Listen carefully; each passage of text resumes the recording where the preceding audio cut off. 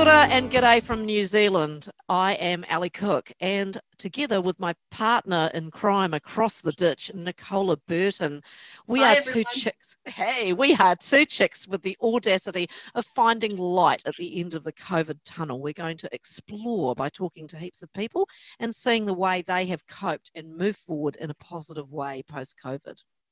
Because look, seriously, the shit hit the fan this year. It's been a hell of a year for everyone. And look, there's a lot of, I guess, talk out there about, the doom and gloom, and everyone's getting, freaking out and getting caught up in all of the issues. If you listen to the mainstream news and watch the politics happen and all the things that are going on. So we kind of want to create a bit of a bubble where, yeah, all that stuff can go on over there, but we're going to shine our own light at the end of our own tunnel for you guys, so that whatever shit's going on out in the world, we're going to keep you focused on the really good stuff that's happening. And we want to talk to some really cool people out there that are like us, going, well, you guys can do that over there, but I'm going to focus on creating this stuff here. So Ali, tell me, let's start with your lockdown. What was it like for you? What were the, I guess, the opportunities and the benefits that your lockdown created in your life? Well, being a person that likes to see the cup, half full to overflowing, particularly in a crap time like 2020.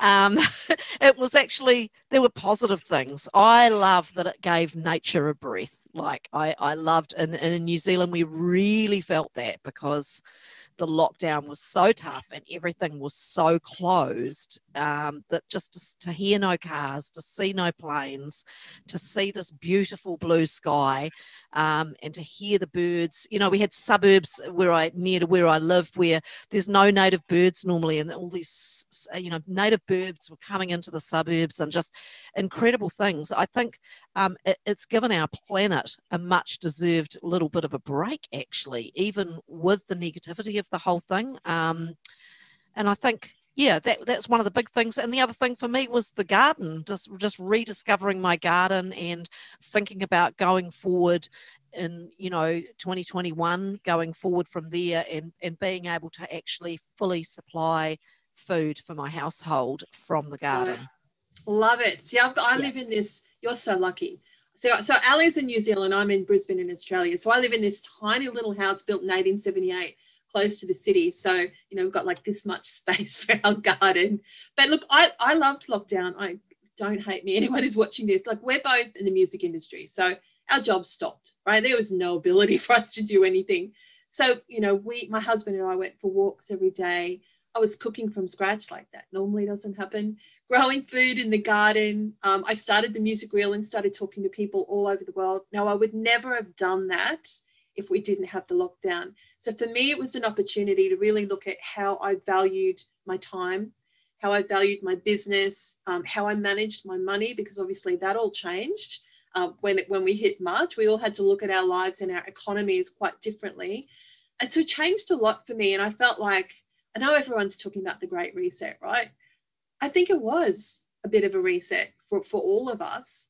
So I think we'd like to share with you guys the greatness of people in a time of crisis. When the shit hits the fan, it's really not what happens to you that makes the difference, but it's how you respond to what happens to you, right? Absolutely. Absolutely. So, there's people out there doing incredible things, and we're going to be talking to them. So authors, scientists, people doing social enterprise, thought leaders, musicians that have sort of set up these things online, which, wow, are fantastic. What other kind of people have you got in store for us, Sally? Yeah, well, basically the same leaders, and people leading the way rather than leaders. I think people leading the way forward in what is a new time. And basically, we can't put the toothpaste back in the tube. We can't close the stable door. We can't stop what's happened. And I honestly don't think that we're ever going to go back to that normal again. I think that even if they get a lid on it, with global warming and the way the climate is, there is going to be more of these diseases break out. And we're lucky. A friend of mine said to me, imagine if this was a disease that killed you within a week. you know, Yeah. like, Yeah. and so being what it has taught us all is to be prepared. And I mean, I know I'm not the only one, and we will certainly be talking to other people who've done gardening as part of their thing. I'm not the only one thinking about a food supply in my small space. And one of the things I'm doing with my Ali's Self-Sufficient channel is teaching people to do things in a small space, potato towers, you know, where you grow potatoes upright, and I can't wait. things where you water one thing and it waters from the top to the bottom, and you recycle with a solar pump, and just coming up with all these ideas to keep a garden going forward in a heated climate, in a climate that is getting hotter, and Exactly. and a climate that's getting hotter is going to bring more diseases, and so we have to prepare for going forward. And it's better, you know, it's always better to, you can't necessarily plan, but you can be more prepared. It's Be a bit prepared. but the old girl guide thing, be Exactly. prepared. That was the motto when we went to guides. So it's kind of like, yeah. We want to talk about health and wellness as well, because obviously this is a health crisis.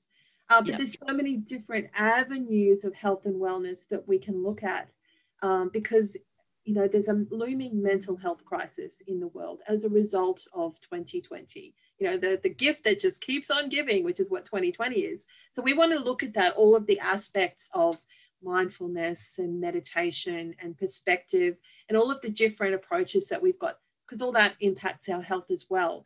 And like you said, it's all about being prepared, because who knows what 2021 is going to bring when you've got Europe and the UK in their second lockdown, and you've got, you know, South Australia has now just gone into their second lockdown. So we need to make sure that we're ready for it, but not in a fearful way, not in a doom and gloom, oh my God, what's going to happen way, but in a, yep, it's happening. We're going to light our own way. We're going to actually be proactive instead of reactive. Absolutely. Yeah.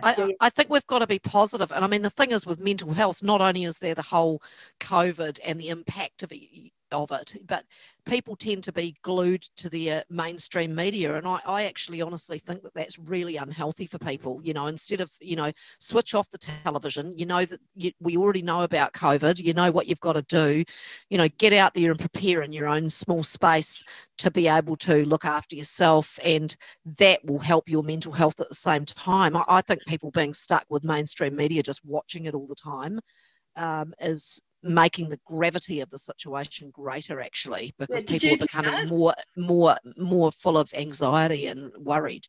Did you do that in lockdown? I did. Like I was like on this thing 24/7. Like I did. I wasn't. What right on there, and then I had to say to myself, "Stop! What are you doing?" So, and a lot of people were like that. And we also want to talk about. I know people aren't talking about it, but the suicide rate has been astronomical, and we want to talk about that in a meaningful way, not again in a doom and gloom, but to try and unpack what that actually looks like and what it means. We had 12 suicides in our family and friend group since March.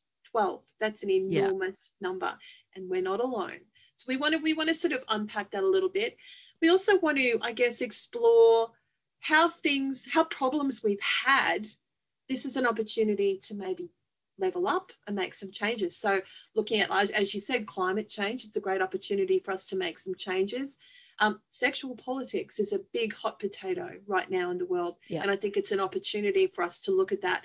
And we'll be going through, I guess, the list of all the things that are wrong in the world and finding the opportunity in it and finding the way forward, which is a little bit more light instead of the doom and gloom. Yep, we have the audacity to do that.